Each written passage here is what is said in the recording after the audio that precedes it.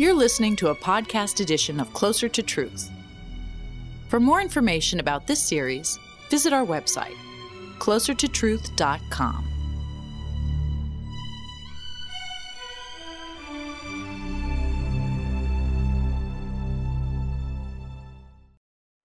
Don, it's good to see you after, 7, 8 years. We had a great conversation. We've used a lot of your ideas, and you've developed it quite aggressively, I would say, since then. You pose the case against reality.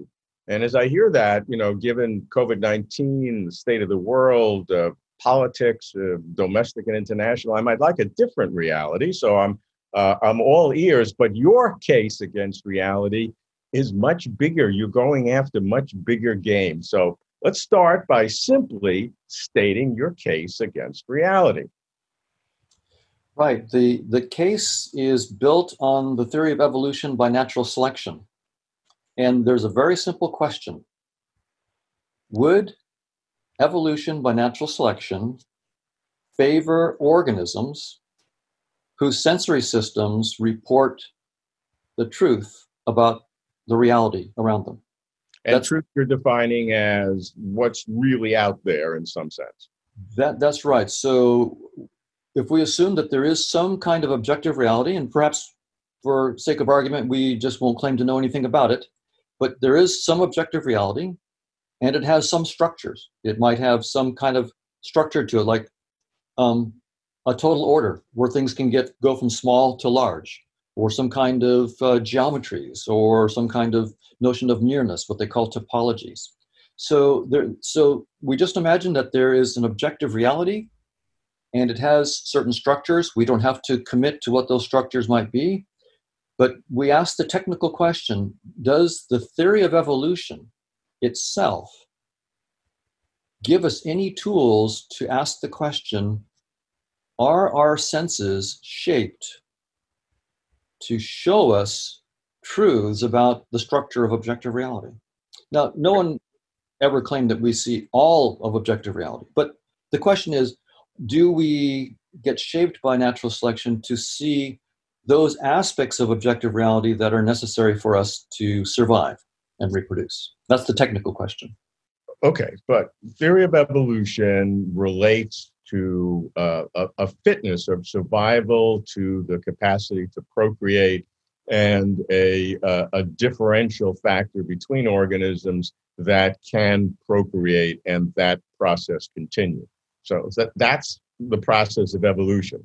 So I would say that a superficial prima facie case is that if an organism is going to have to deal with its environment, deal with its competitors, its predators, its prey, whatever it needs to do, it has to do that properly in order to survive, and it's a procreation and then the fitness of the population.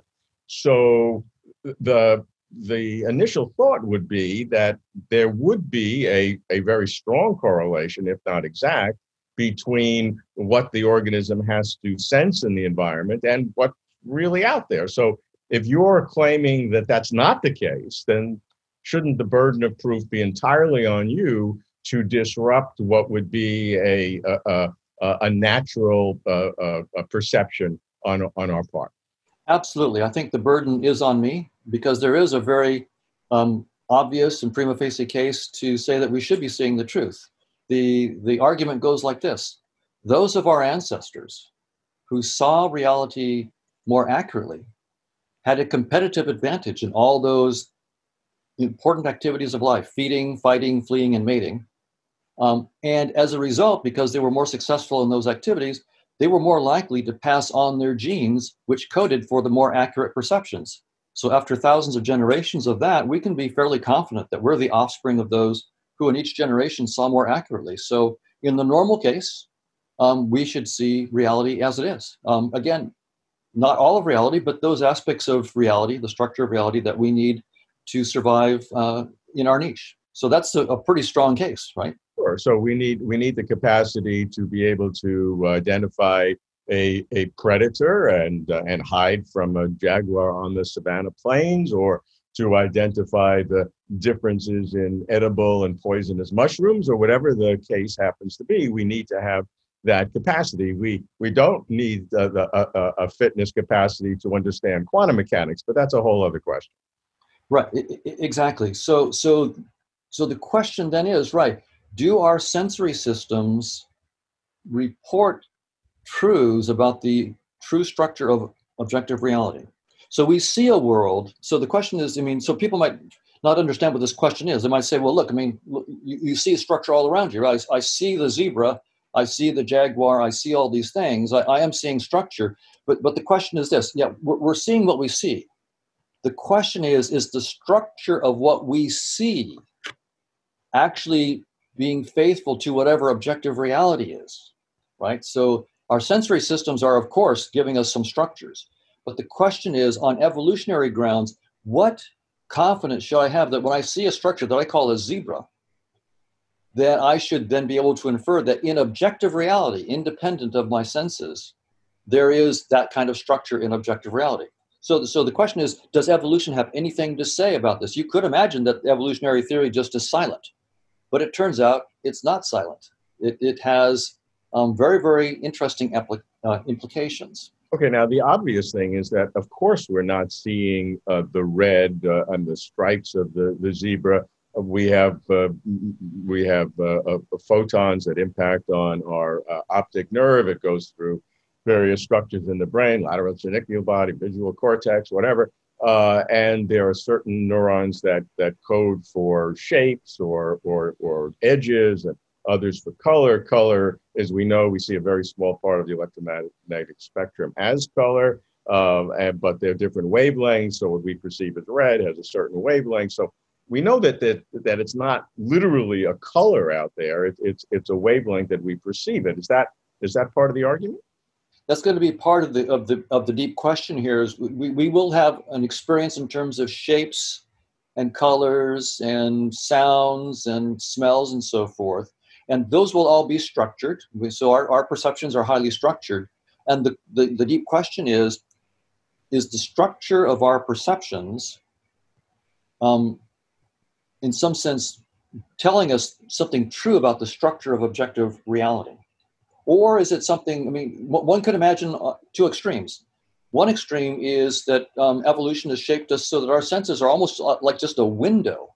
Like it's transparent, and the true structure of objective reality is just what we're seeing. So I see a zebra, that's because there is a zebra. I see stripes, that's because that's the structure of objective reality. The other extreme, just to see what's possible, is it could be like a user interface. So you're playing a video game, and say, Grand Theft Auto, and what you're seeing, the structure that you're literally seeing is, say, a red Ferrari racing a green Mustang. That's what you're seeing. You're seeing a steering wheel in front of you. So that's that's the structure of what you're seeing. Now, in that metaphor, is that structure that you're seeing truly the structure of the deeper reality, which in this case would be, say, the voltages and magnetic fields inside some supercomputer that's running the whole thing? Well, in some sense, you could see green Mustangs and red Ferraris as much as you want. You would never get any clue that objective reality had no green Mustangs and red Ferraris, that it had voltages and magnetic fields and silicon wafers and so forth. So that's the question that we're asking here. Yes, our perceptions are structured. Did evolution shape us to have something more like a window, maybe not exactly a window, but a window where we're seeing the true structures of reality? Or will we shape to have something more like a user interface, like a game interface, so that we're playing the game of life, but without ever actually seeing the reality on which the game is loaded and being played? That's the question. That makes sense, but the fact that the world is composed of molecules and then atoms and subatomic particles and then ultimately quantum fields and perhaps something below that, string theory or whatever, we know through scientific research that there's all of those things that we then interpret as the zebra or whatever the structure is. But that's that's sort of a composite. And this is, of course, a whole field of philosophy and Mariology, where what is a real parts, and what are wholes and parts, and that's a whole other conversation. So we know that we're not seeing the ultimate reality. We don't even know where the ultimate reality will eventually settle. But from your work, you're actually imposing an even more significant case against reality than that difference that between our sense and what's really out there. And that's what I want to understand. That's right. So just to reinforce what you said, right, we have our perception of space, right? And roughly we feel like we're in a three-dimensional space. But when physicists talk about space and space-time, they have specific structures like Minkowski space, and there's all this mathematics that the rest of us would never even know. And we didn't know about that until Einstein came along. So there's this distinction between what physicists call space and what we call intuitively our space. So that's not what I'm talking about here. That difference is not what I'm talking about here. This is just whether the structure of our perceptions is at all related to the structure of objective reality. Well, and so I won't beat around the bush anymore. It's a theorem of the theory that the probability is zero that any of the structures of our perceptions are homomorphic or isomorphic. Depict is an informal word that our perceptions of structure in some sense capture the true structures in objective reality. So it's a theorem. I've seen that in your paper, that you say that the probability of that is zero. And let's understand the logic behind that. That's right. So the idea is this. Evolution has been turned into a mathematically precise theory. It's called evolutionary game theory. And the word game is really helpful here, right? In games, you're playing for points, right? You get rewarded by doing things right and punished for doing things wrong. And in evolutionary game theory, there are these notions of fitness payoffs, right? So fitness, you want a fitness payoff is something that you want in terms of more points in a game. So a fitness payoff depends on whatever the state of the world is, right? But it also depends on the organism, like tiger versus human versus cheetah and so forth. Its state, hungry versus full, and the action, feeding, fighting, fleeing, and mating. So if I'm hungry and I'm looking to eat, then maybe a steak is going to give me high fitness payoffs. If I'm a lion and I'm looking to mate, that steak gives me no fitness payoffs whatsoever, right? So it depends on the organism, its state, and its action. For a cow, there's no action in which a steak is of high payoff value for the cow, right? So the idea then there are these fitness payoffs that guide our success. And the technical question is this. A fitness payoff can be thought of as a function. It's a function from the state of the world with all of its structure into a finite set of payoff values, maybe from 0 to 100 or 0 to 1,000, whatever discretization you want. So 0 means really bad payoff, 100 means really good. And so our senses will be tuned to the fitness payoffs, right? We learn to do things, to act in ways that give us greater fitness payoffs. And we learn to perceive how to get those greater fitness payoffs. So the question is, if evolution tunes our senses to the fitness payoffs, does that mean it's also tuning us, therefore, to the structure of objective reality, which is just the domain of the fitness payoffs, right? So the fitness payoffs are a function. They have a domain and a range. The domain of the function is, at least in part, objective reality. So the question then, as a technical question, is this: are the fitness payoffs functions that preserve the structure of the world? The technical term is homomorphisms. Are fitness payoffs homomorphisms of structures in objective reality? Clean technical question. And so we can use combinatorics. We can say, for example, suppose the world has a total order, that there might be states like the amount of water that goes from 0 to a high amount, where it's a total order. You can have, little, a lot, and very, very, very much, or something like that. So that's a total order. You can have a notion of a topology, things that are close to each other or near to each other. You can have a metric. You could have symmetries, like a group, what we call groups, symmetries. So for each one of these structures, you can ask the technical question, what is the probability that a randomly chosen payoff function will be a homomorphism of that structure? And so what we do is to count them, we just assume that the world has some large but finite set of states. And we can then, so we have n states in the world, n as in Nancy, and we have m as in Mark, payoff values.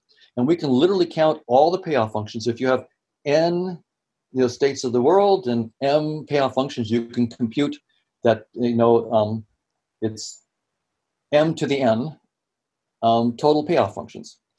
And then you can ask what fraction of those payoff functions, how many of them would actually be a homomorphism. And you just put those in the numerator. So the number of homomorphisms divided by the total number of payoffs, and then let those two numbers, n and m, go to infinity to find the answer. And what we find is we've done total orders, we've done measurable structures, a couple kinds of group structures. Every case, the answer is precisely zero. And it's no surprise. The reason it's no surprise is for a payoff function to be a homomorphism, it has to satisfy certain equations. Most functions just won't satisfy those equations. That's why the probability is zero. So in retrospect, it's actually obvious that natural selection couldn't tune us to true structures of the world because fitness payoffs aren't about preserving the structure of the world. They're about telling you what you need to do to stay alive, which is different. Okay, I follow all of that, and I've looked at your papers, and what I'm trying to do is find out which of the assumptions in my mind gives me the most problem. Sure. Because conceptually, I certainly agree that our perception of the world is not an exact homomorphism or exactly the same. We know that because of what we get as sense data as opposed to what's in the real world. We know that. But you're making a larger claim than that. And I think one of the problems I have is that, are you not assuming that all of the fitness outcomes have the same weighted probability in some sense? That's number one question. Second question is, are you not also assuming that that if a fitness function is not exactly a representative of the homomorphism in the real world, that you're counting it as zero, as opposed to some gradient where most fitness functions will be very close, but not exactly to the real world? Two excellent questions, Robert. So on the first one, yes, we're assuming that all payoff functions are equally probable. And the reason we do that is because evolutionary theory gives us no reason to choose any other assumption. So I would be very happy for someone on principled grounds in evolutionary theory to say that there is a bias on the payoff functions. But right now, if you look at evolutionary game theory, there are simply, in evolutionary theory as it currently stands, there is no principle by which we could choose anything else but the uniform measure as the right measure for this. Okay, I agree with you there, but that doesn't mean that it doesn't exist. I think by making all of the fitness functions a priori exactly the same weighting, you're introducing an artificial way of thinking that almost forces you to have a zero probability outcome, because you're letting that go to infinity, and you divide by infinity, you get zero. Absolutely. So you could put the argument this way. We're throwing out a challenge to say, can someone give a principled reason on evolutionary grounds for a different measure, for a different probability on these payoff functions? If so, I would love to understand the biological or physical insight that justifies something other than a uniform measure. So absolutely. And if someone came up with that, then I would be delighted to hear it. But right now, there is nothing on the table. So that would be, but you're absolutely right, Robert. That's exactly the right kind of response to our theorem, is for someone to say, aha, there's this feature of evolutionary theory that either you've overlooked or that no one's ever discovered before, which says that, oh, no, there is this biased measure on these payoff functions. And then actually you have to take it one more step and say, with respect to that biased measure, these have probability greater than much. And maybe we just can't do that. And maybe there is a principle, maybe there's not. But even if there's no principle, it may be just the brute fact that it's there, that you can't take each one and derive a principle for it. Maybe you can, but we haven't done it. But even if you can't, it still may be there. Well, it still absolutely, and so I don't deny that it still may be there, and I would be, if someone found such a principle, I would be delighted. I would be delighted to have the theorem shown wrong. I mean, that's how we learn this. So doing is playing precise claims, and then now we know exactly precisely what someone has to do to take me down. Right? They have to give not just a hand wave that maybe there's another measure. They have to give me a precise measure that's not the uniform measure, explain why that's the measure, and then prove that measure leads to the result that we would have vertical perception. So there's some serious work to be done. Look, I think what you are proposing is a radical challenge of conventional wisdom, even a perceived conventional wisdom maybe that we didn't even realize we had, and therefore deserves high attention and tough questioning and tough analysis. And I know you love that, so that's what we're trying to do, because your claim is a remarkable one. So let me go to the second part of that claim, and that is, if a fitness outcome or function is not exactly, but is 99.9% of reality, just missing something, you're still counting it as a zero. And isn't there not a gradient in each case? That's right. So we've been starting to analyze that as well. So and it varies from structure to structure. So in some structures, it turns out that most of the payoff functions are close to homomorphisms, even though they're not homomorphisms. Okay, that makes sense. Most are not. So in the case of a total order, for example, most payoff functions are not even close to being homomorphisms. But in the case of a measurable structure, most are. And for the two symmetry groups that we studied, one symmetry group, I think we found that most are close, and for the other one, most are not close.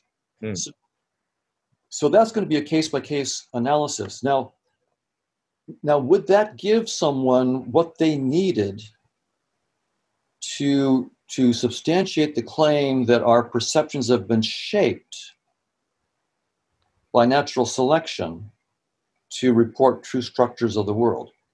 And here's a problem with using that kind of thing, that some of the payoff functions, many of the payoff functions are close, to say, therefore we're being shaped to see the true structure of the world. And the problem is this, that if you have a particular payoff function and it's, say, close to being a homomorphism of a total order, but not quite, it's also going to be close to thousands, billions of other structures, but not quite. So now if someone wants to make this argument, they're going to have to explain to me why it is that we could count that payoff function as shaping me to be having perceptions that are close to vertical of the total order, when there's a million other structures that it's also close to. Now, I'm not saying that argument can't be made, but I'm saying that there's some work that needs to be done for that counter argument.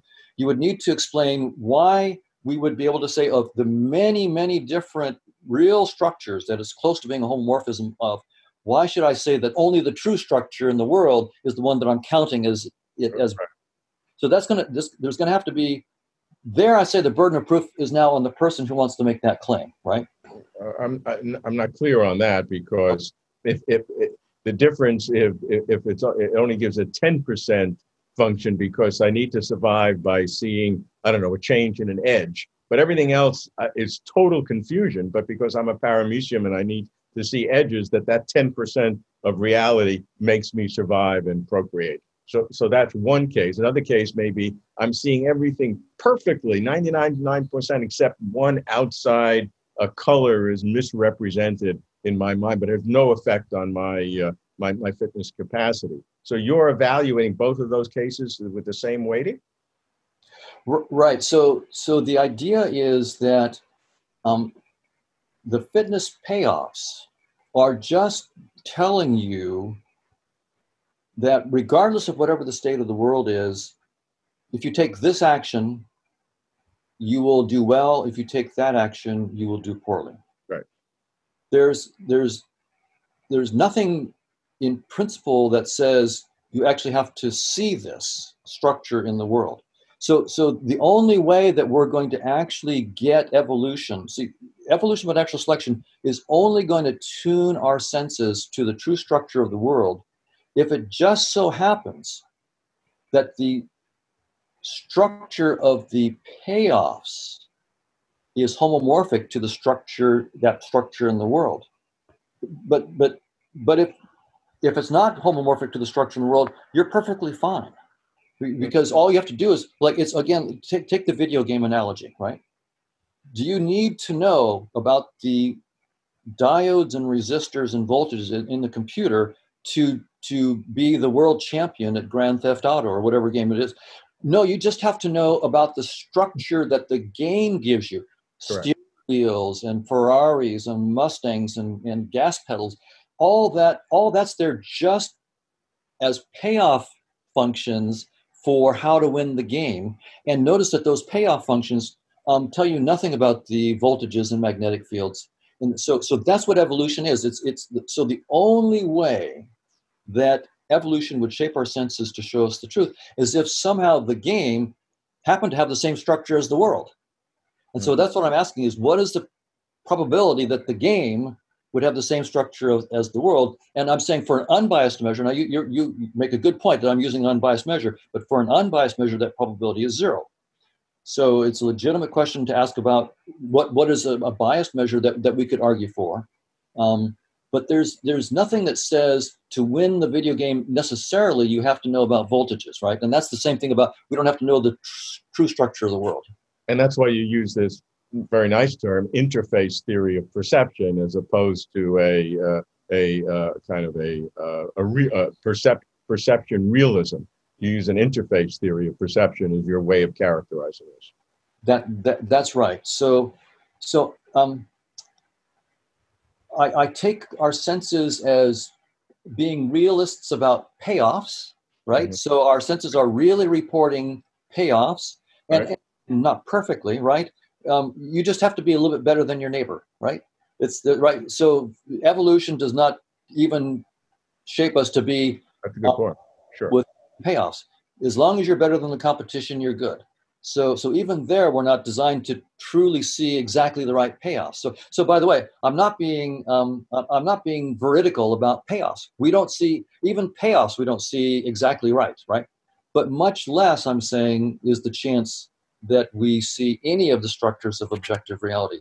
And right now, until someone answers brings up the question that you brought up and answers it specifically about, is there a biased measure on the set of payoff functions? Look, it's a really important question. People have not asked it before. My great admiration for pushing it. And as I said, as Carl Sagan famously said, extraordinary claims demand extraordinary evidence. And so that's what we're pursuing, and I encourage that. Now I want to go to where you make a what I might see as a step function jump that has even more startling implications. And you say in your paper something like, our results, which is what we've been talking about, present a constraint for any theory of consciousness, which you say assumes that structure in perceptual experience is shaped by natural selection. So you go from your argument that natural selection does not give us a perception of reality to constraining what consciousness is. So that's a huge claim, and put you on the spot to defend it. So there's 2 steps, and they really are separate claims. One could buy one claim and not the other. Okay, so they are independent claims. So the first claim is a technical one that we've just talked about. My claim is natural selection does not favor true perceptions. Now, let's say I grant you that, which of course I haven't, but let's say I do grant you that fully. Take me to the logical process to the second. So the next step then is, if my senses aren't showing me the structure of reality, then my perceptual structure of space in 3D, of objects with colors and shapes and motions, of neurons and brains, those are video game symbols, but they're not the truth. Mm-hmm. So this now opens up the question, what is the nature of objective reality? Now, one story that you could give in spite of all this is to say magic. It's exactly what we see. But that's magic, right? I mean, I've just taken out any reason on evolutionary grounds for us to believe in that magic. But of course you could certainly go there and just say it's magic. I mean, we see our senses show us a world in 3D, and that's because there is one, and it's magic without evolution. Evolution didn't do it. But I was motivated to propose a different theory, and now this is an ultimately different proposal, right? So now the evolutionary theory is one thing, we're done with that. Now the question is, what is the nature of objective reality?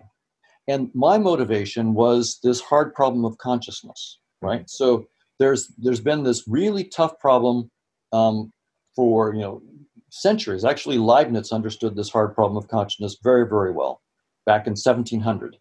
But it's been around for centuries. We have, on the one hand, our conscious experiences, like I see a green light and I experience the green.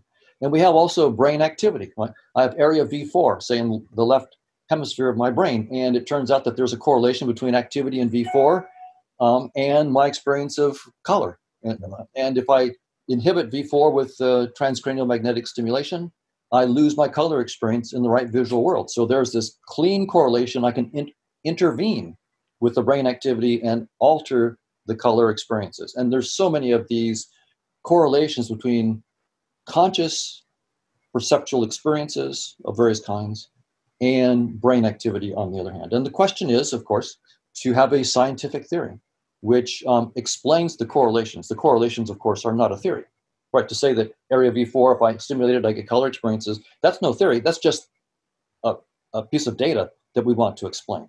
And even if I could even find out that I only experience this particular shade of green, like green 52, if and only if this particular neuron in V4, this neuron 3 billion, 22 million, and so forth, that neuron firing at 30 hertz is my experience of the color green. Even if it was that simple, we would still have to explain that.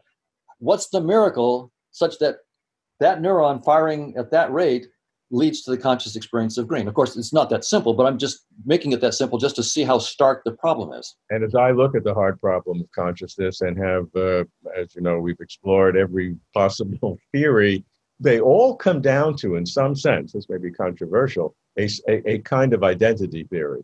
Whatever you think it may be, that is it.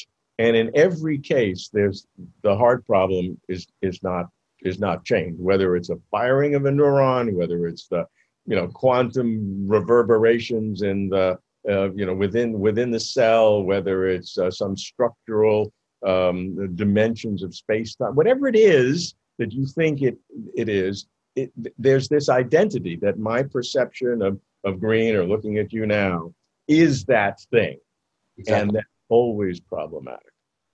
It's always problematic. They often, I agree, make an identity, or they have some kind of causal idea that maybe somehow the neural activity, the functional aspects of the neural activity somehow causes or gives rise to the conscious experience, or they'll try to identify it. They'll say it's exactly the same thing as.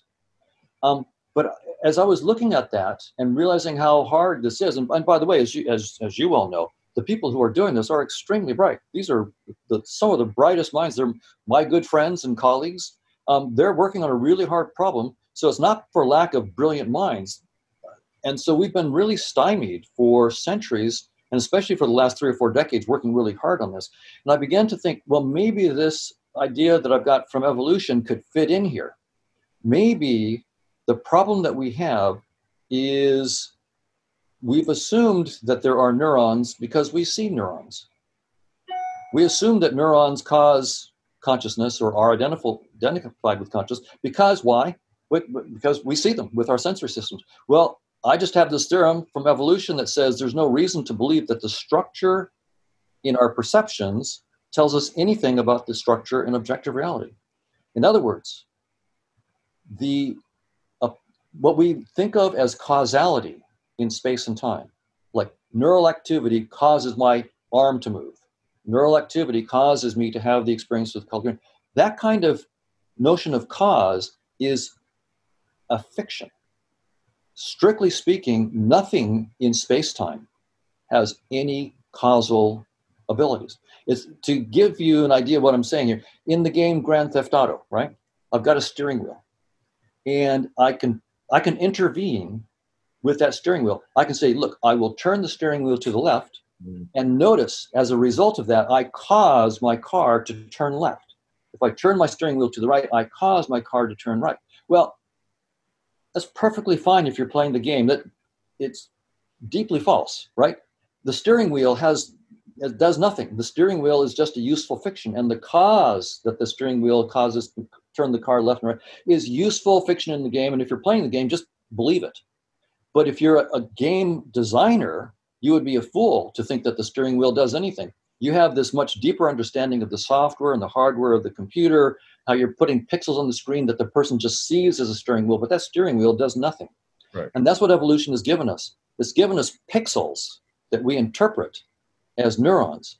And for everyday neuroscience, it's perfectly fine and it's very helpful to talk about neurons as having causal powers.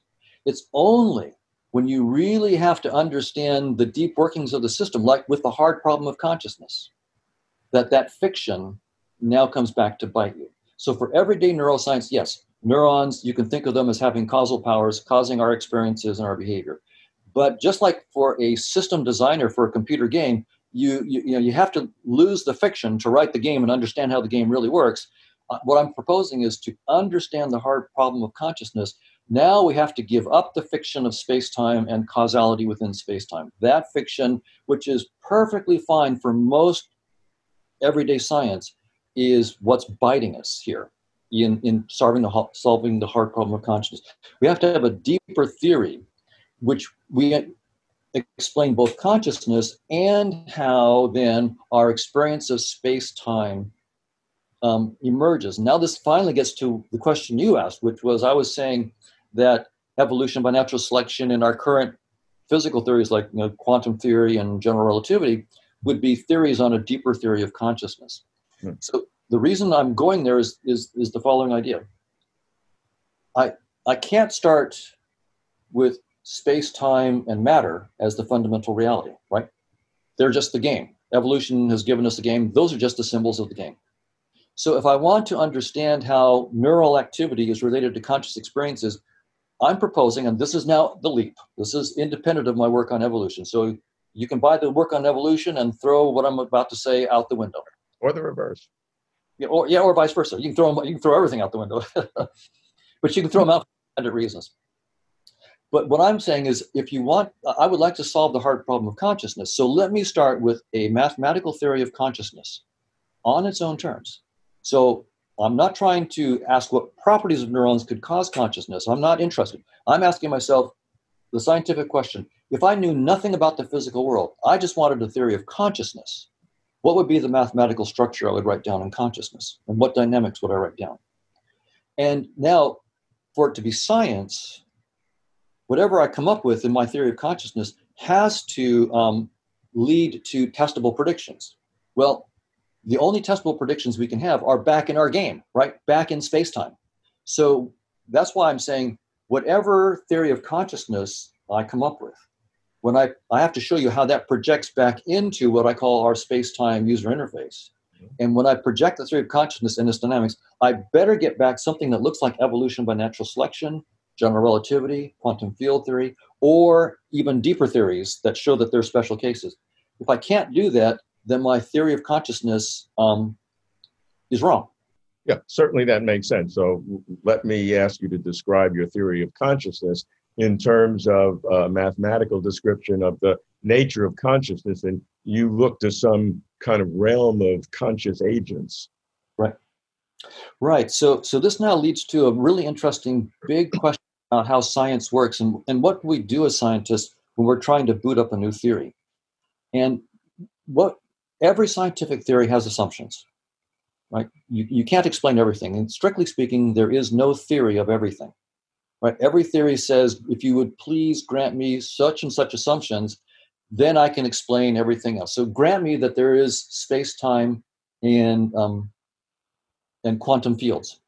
Then I can explain chemistry and biology and all this other stuff.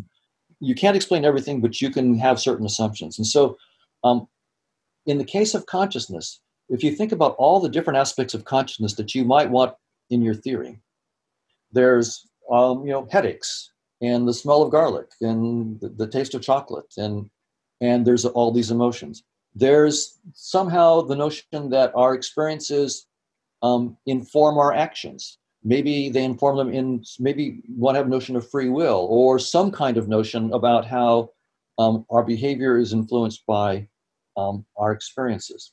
There's the notion of self, and self-awareness and awareness of others. So, there's countless things that you might want. There's memory, right? I have experience of memories, learning, problem solving, intelligence. There's tons of things that you would want your theory of consciousness to deal with.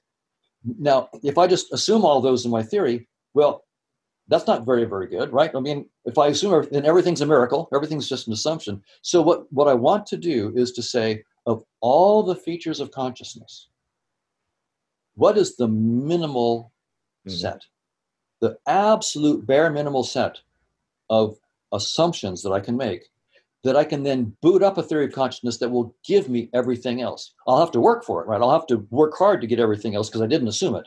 And so what I'm proposing, and other people can have different starting points. My proposal is I need two things. Conscious experiences, like the taste of garlic, the smell of a rose, a headache, those kinds of raw experiences as experiences. So I need to be able to say that they exist. So that's one of my assumptions. That's, so to speak, a miracle for me. Mm-hmm. And the other one is that those experiences non-trivially influence some kind of action. Now you can interpret that action in various ways. I tend to interpret it as free will, but mathematically, all I need is that there's a probabilistic relationship. The experiences probabilistically affect the actions that occur in response. Okay, that's my assumption. And so then what I write down is what I call, this is very much in the spirit of like what Alan Turing did when he came up with the Turing machine, right? So what Turing was trying to do was to say, I would like a theory of computation, a minimal theory of computation. And computation is really a wide-ranging thing. I can compute the digits of pi. I can do the traveling salesman problem. There's lots of things that are involved in computation. What Turing boiled it down to was this trivial thing. I have a tape with some ones and zeros on it. I've got a set of transition rules and a finite set of symbols, a start state and halt state. And the claim is, with that trivial set of assumptions, I can compute anything that's computable. That was the so he didn't assume that he knew how to compute the digits of pi. He made that something you'd have to do. You'd have to build a Turing machine that computes the digits of pi, and it's not easy to do, and so forth. So that's what I'm doing here. I'm saying, let me give a minimal structure, and it's about as complicated as a Turing machine, right? The structure that I'm writing down. It's a different structure than a Turing, but it's not the same thing as a Turing machine, but it's a minimal structure. It has a set of conscious experiences and a set of transition probabilities that those experiences will affect then the experiences of other experiencers, right? Other systems that have experiences. You need multiple instances of this when you have your conscious events, and then you have the fact that they can cause something, but right. Don't you also have to assume that there are multiple instances of these activities? That's right. So just like Turing has, there are, in fact, Turing proved there's a countable infinity of Turing machines. Yeah. So I have this structure that I call a conscious agent. and there's going to be a large set of conscious agents, right? And so the idea will be that each conscious agent has its own set of experiences and then probabilistically affects the experiences of other agents. And so I'm going to get, this is, if you think about it, it's going to be a network dynamics. This is like a vast social network that comes out of this. So all the new mathematics that we're doing to understand Twitter and all these social networks is the mathematics that we need to use to study the dynamical systems of conscious agents that I and my team are working on. So it's this vast social network, and it's dynamics on graphs is the mathematics. I love the new approach to consciousness. Right or wrong, you're busting barriers. You're looking beyond the traditional ways, and I really applaud that. And I want to conclude by looking at two results. Given the fact that what you say is correct, once again, I like to say everything you say is now correct. You have a different approach to the question we asked today, whether AI, artificial intelligence, can be conscious. Now, most materialists, a lot of the Silicon Valley group, many neuroscientists have no doubt that given the amount of time and complexity, AI must become conscious because there's no ghost in the neurons, as they might say. And so it has to be the case. It's not even worth a discussion. I think it is worth a discussion. There are other issues. But you say that AI can become conscious, but for a radically different reason than what the hardcore materialist would say. That's right. It's a completely different framework, right? So the standard physicalist framework is saying that somehow if a physical system is complicated enough, then it will give rise to consciousness or be identical to consciousness, right? So it's a matter of getting the right kind of sophistication, the right kind of complication in it. And I'm saying the very notion that space-time is fundamental and that physical objects have causal powers is fundamentally wrong. The whole framework is gone. As some physicists put it, space-time is doomed. There is no such thing as space-time in the fundamental structure of reality. Yeah, but I think they're saying that in a different sense. They don't say that in support of consciousness being fundamental. They say that in support of some deeper theory, whether it's string theory or something else. So to be fair. Right. So I'm agreeing with them that space-time itself is not fundamental and that causality in space-time is not fundamental. So what is space-time then? It's just our user interface, right? And so the idea is, think about it this way. If you have overwhelming social media data, like Twitter, there's literally tens of millions of users, billions of tweets. There's no way that any Twitter user could read all the tweets or interact with all the users. So what do you do if you have overwhelming social data and you just want to understand what's going on, a big picture, and occasionally contact a real Twitter user, right? You can contact a few of them. So what do you build a visualization tool, maybe a virtual reality visualization tool. So you have pretty icons and things moving around to show you what's trending in New York versus London. Zoom out to all of the United States, zoom over to all of Europe. That's what you're going to have. You would want from a good visualization tool. You can zoom out and get big trends, but you could also zoom in and talk to John Smith in Iowa and talk to him particularly on Twitter. So that's what you would want with the big tool. So that's what I claim space-time and what we call the physical world is. It's just our headset. It's a visualization tool.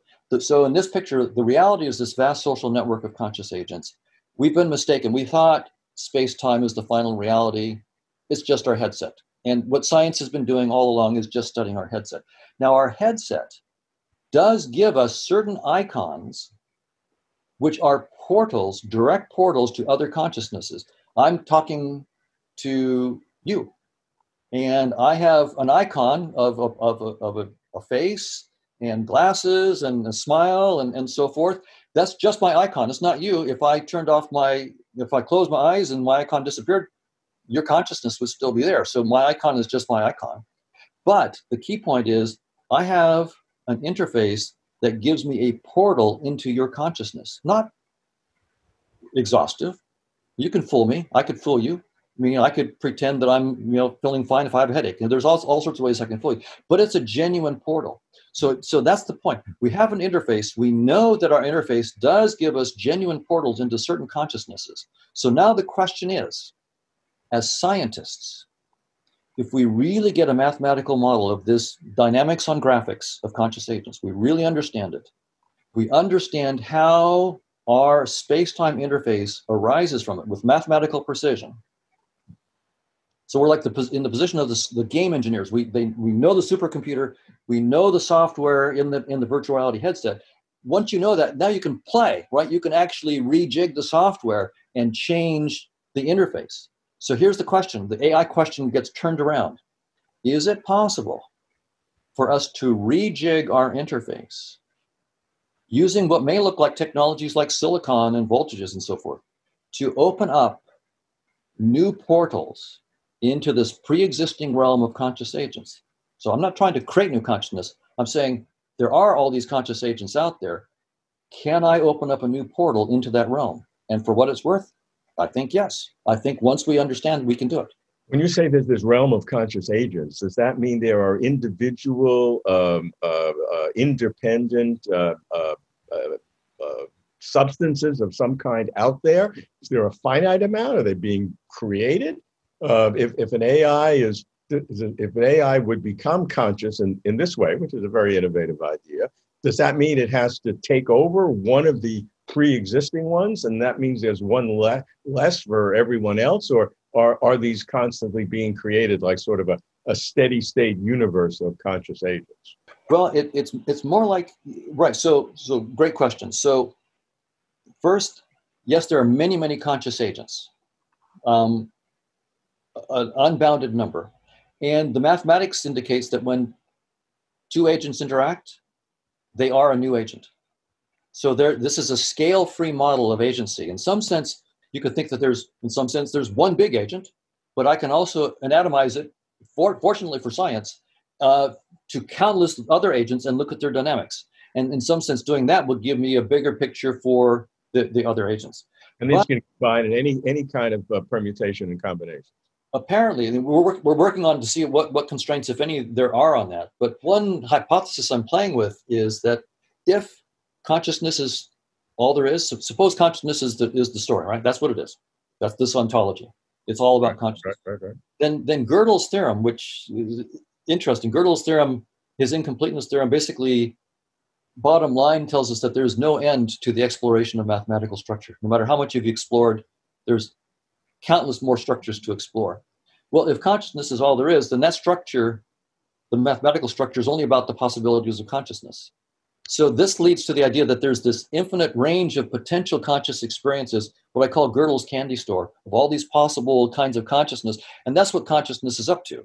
It's a big search through this candy store, exploring all the possibilities of consciousness that will in principle never end. So that's why I don't even know if it's an infinite number of conscious agents, but it's unbounded, just like Gödel says, it's an unbounded set of structures. Don, I wish our conversation would never end like the conscious agents, but I just have to ask you one final question that relates to how everything you've proposed could be a solution to Fermi's paradox, why we do not see alien intelligences in the vast universe. So tell me that, and then this conscious agent will try to absorb it all.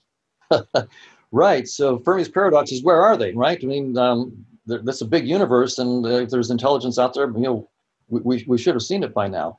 And we keep looking and we don't find any. And from this point of view, in which, space-time isn't the fundamental reality, it's just our headset. And the reality is this infinite network of conscious agents. What we're doing is we have this headset on, we're looking inside of our headset and saying, I don't see them anywhere. Well, you're not looking in the right place, you're just looking in your headset. Science, up until now, with all of its dramatic successes, has only studied our headset. We're just now, if this whole framework is right, we're just now in the position to start to look at objective reality beyond our headset. Well, I'm proposing that once we do that, we'll realize that they were out there in droves. We were just like ants that couldn't see the guy with the raid can coming at them. We just couldn't see because we weren't looking in the right place. So Don, when we do this again, say 10,000 years from now, and deal with the same subject, what do you think our conversation will be like? If this works out, one implication of this is that we will be able to understand how we create space and time as just a headset. It's just a virtual reality. It's not the truth. That means that we will be able to play with the parameters of space-time itself. So once we actually work out the mathematics of this network of conscious agents and how our particular headset is generated, we will be able to play with space-time. The technologies that are going to come out of this are unbelievable. I can't wait to see what happens. 10,000 years from now, you have a date where, you'll be able to say, I told you so to this skeptic. That's right. And I'll say, well, I'll see you tomorrow on Alpha Centauri.